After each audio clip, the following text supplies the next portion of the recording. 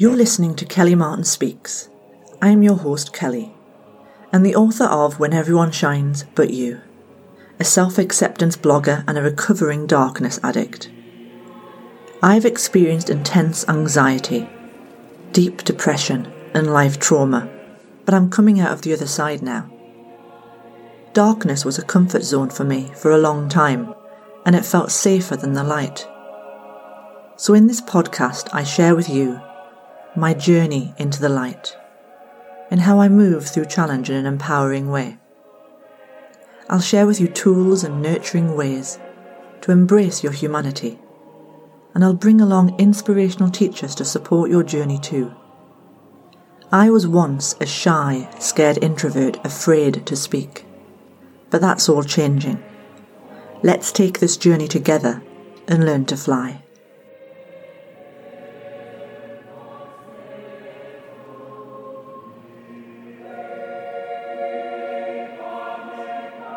Hi there, welcome back to Kelly Martin Speaks.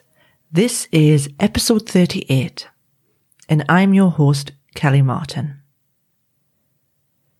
In the last episode, I talked about the essential mess before success.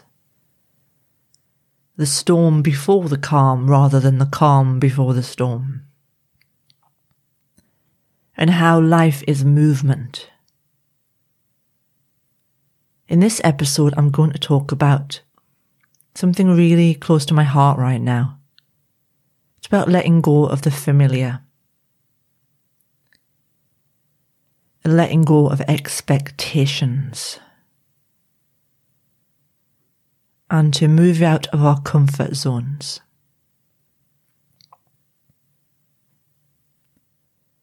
I realised this past week it's been a really, really painful realisation that I've had an expectation of a relationship I'm in right now, a long-term relationship. I've been friends with my friend Michael for probably 15, 16 years. He's my best friend. I love him so much. He's probably what I'd term as family as well. He is always there for me. He's just the greatest support anybody could have as a friend. In the beginning of our friendship, we tried the romance and we tried to be in a relationship together. And such a huge age gap was really difficult for me. He's in his early 80s and I'm in my early 40s. And it wasn't something that I planned for my life. I didn't think to myself, oh, I think I'll bag myself an 80-year-old today. I didn't think that at all. I had the ideas of that my life would be more normal. But I guess my life's been rather unconventional. So this past week, I realised that I've had expectations of Michael and expectations of our friendship. And I'd been holding on to this expectation that at some point, me and Michael would just work. As in a relationship, a romantic relationship. And I guess I've been holding on to that for 16 years. Michael's also a bit of a father figure to me, and he came into my life when I was grieving deeply from the loss of my father. And he really helped me through the pain of that experience. Now, because of Michael's age, I've had a lot of inner reactions to him. We've all got inner children, and my inner child still feels traumatized from the loss of my father. When I see her, I sort of see her in my mind's eye as a 5-year-old who's terrified of losing her father. Now, when my father died, I had finally left home properly, officially, completely, and I'd moved down to Gloucestershire in the UK. So I'd really struck out on my own independence.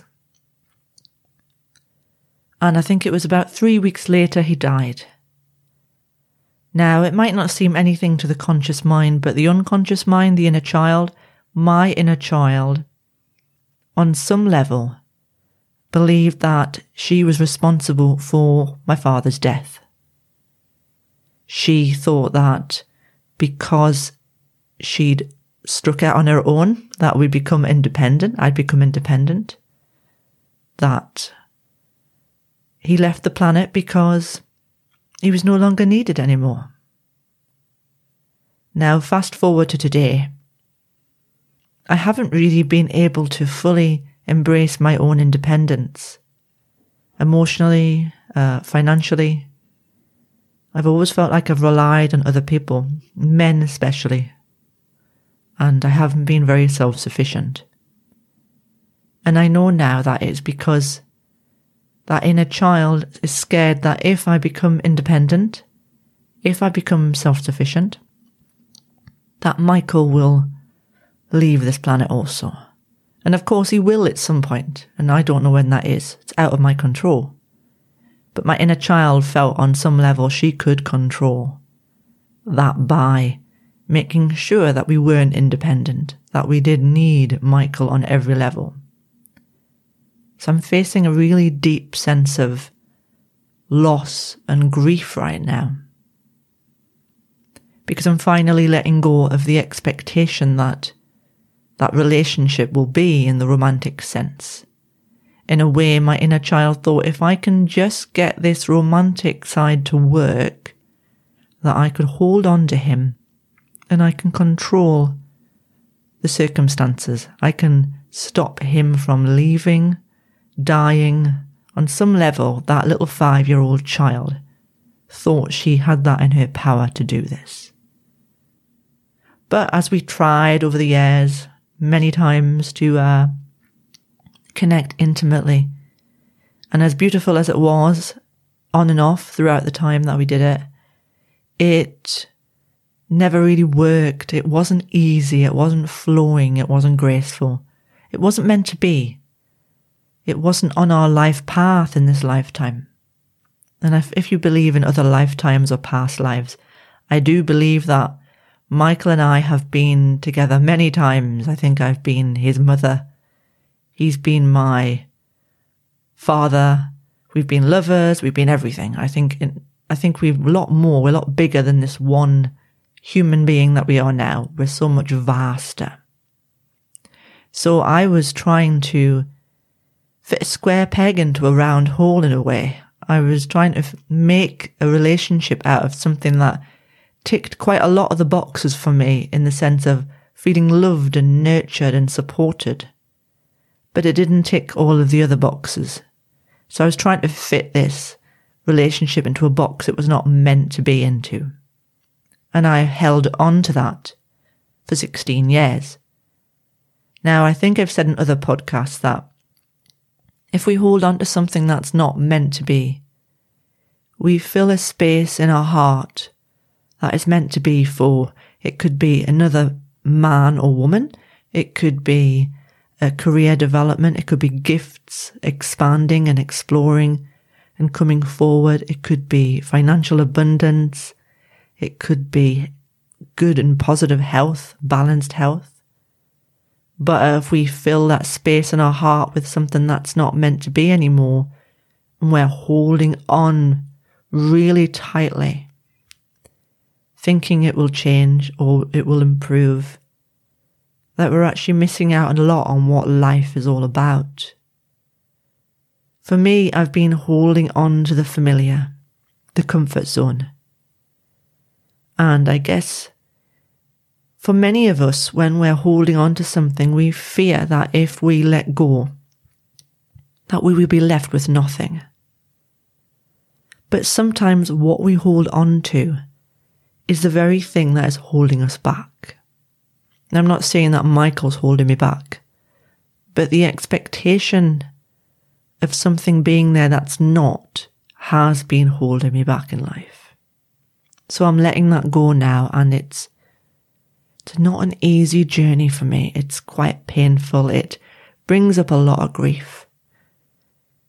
For example, last night, I saw Michael in the kitchen, and it was like my inner child, my little 5-year-old, she really was there deeply, and she was hugging him and crying, and he was laughing at me, and it was funny because he made me laugh, but if you sort of miniaturized me into a small 5-year-old, I definitely was that 5-year-old last night.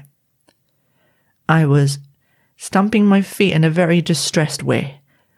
My lip was going into sort of what I call a pet lip.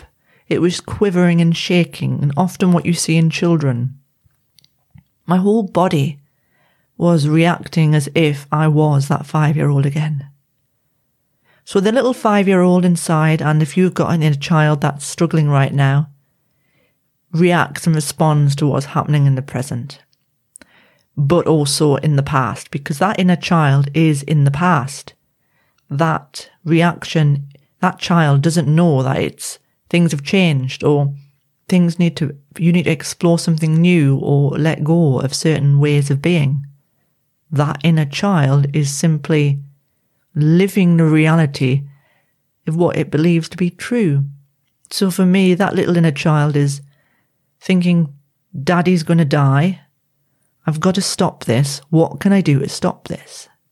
So for you, you might find that you might try and manipulate a situation or change the outcome in some way and not recognize that that inner child is in control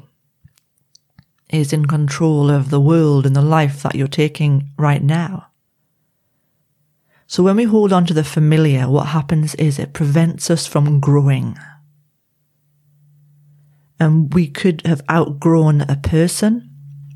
We could have outgrown a place, a thing. And when we're outgrowing things, we may not realize that we're scared to take risks.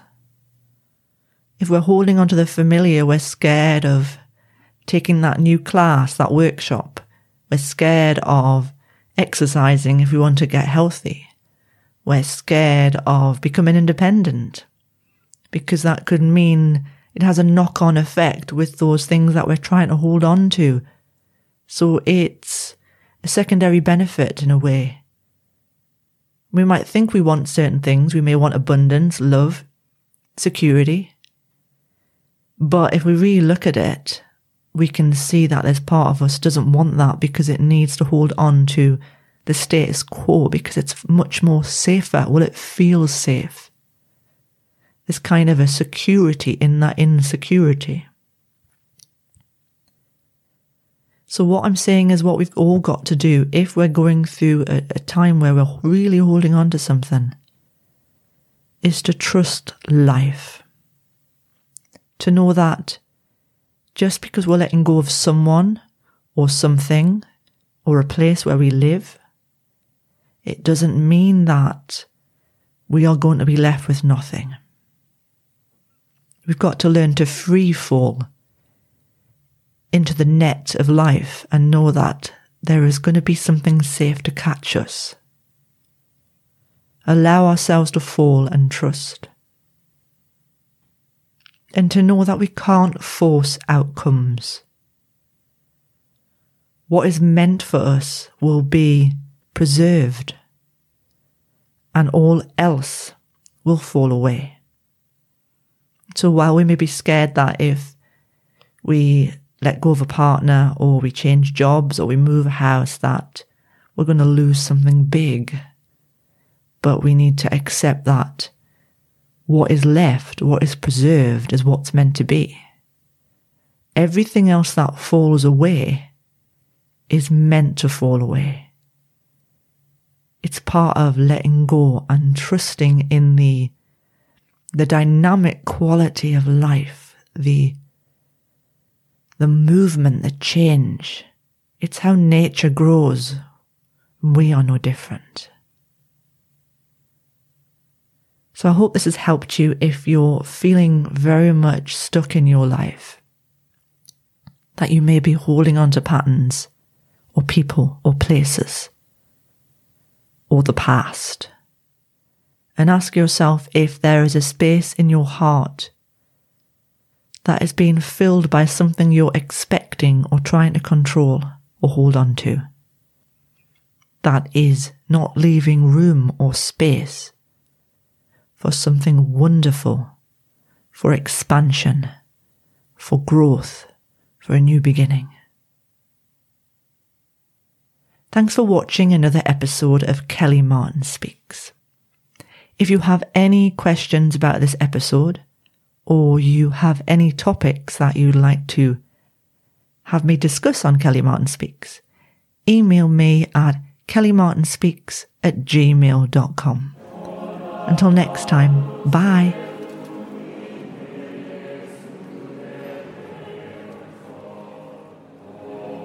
Thanks for listening to Kelly Martin Speaks. I'd love to reach more people. So if you could subscribe to me on iTunes and leave a review, this really helps. And if you'd like to support my work, pop over to kellymartinspeaks.co.uk to read more, or follow me on social media, or visit my YouTube channel. A donation is always welcome. Thanks everyone.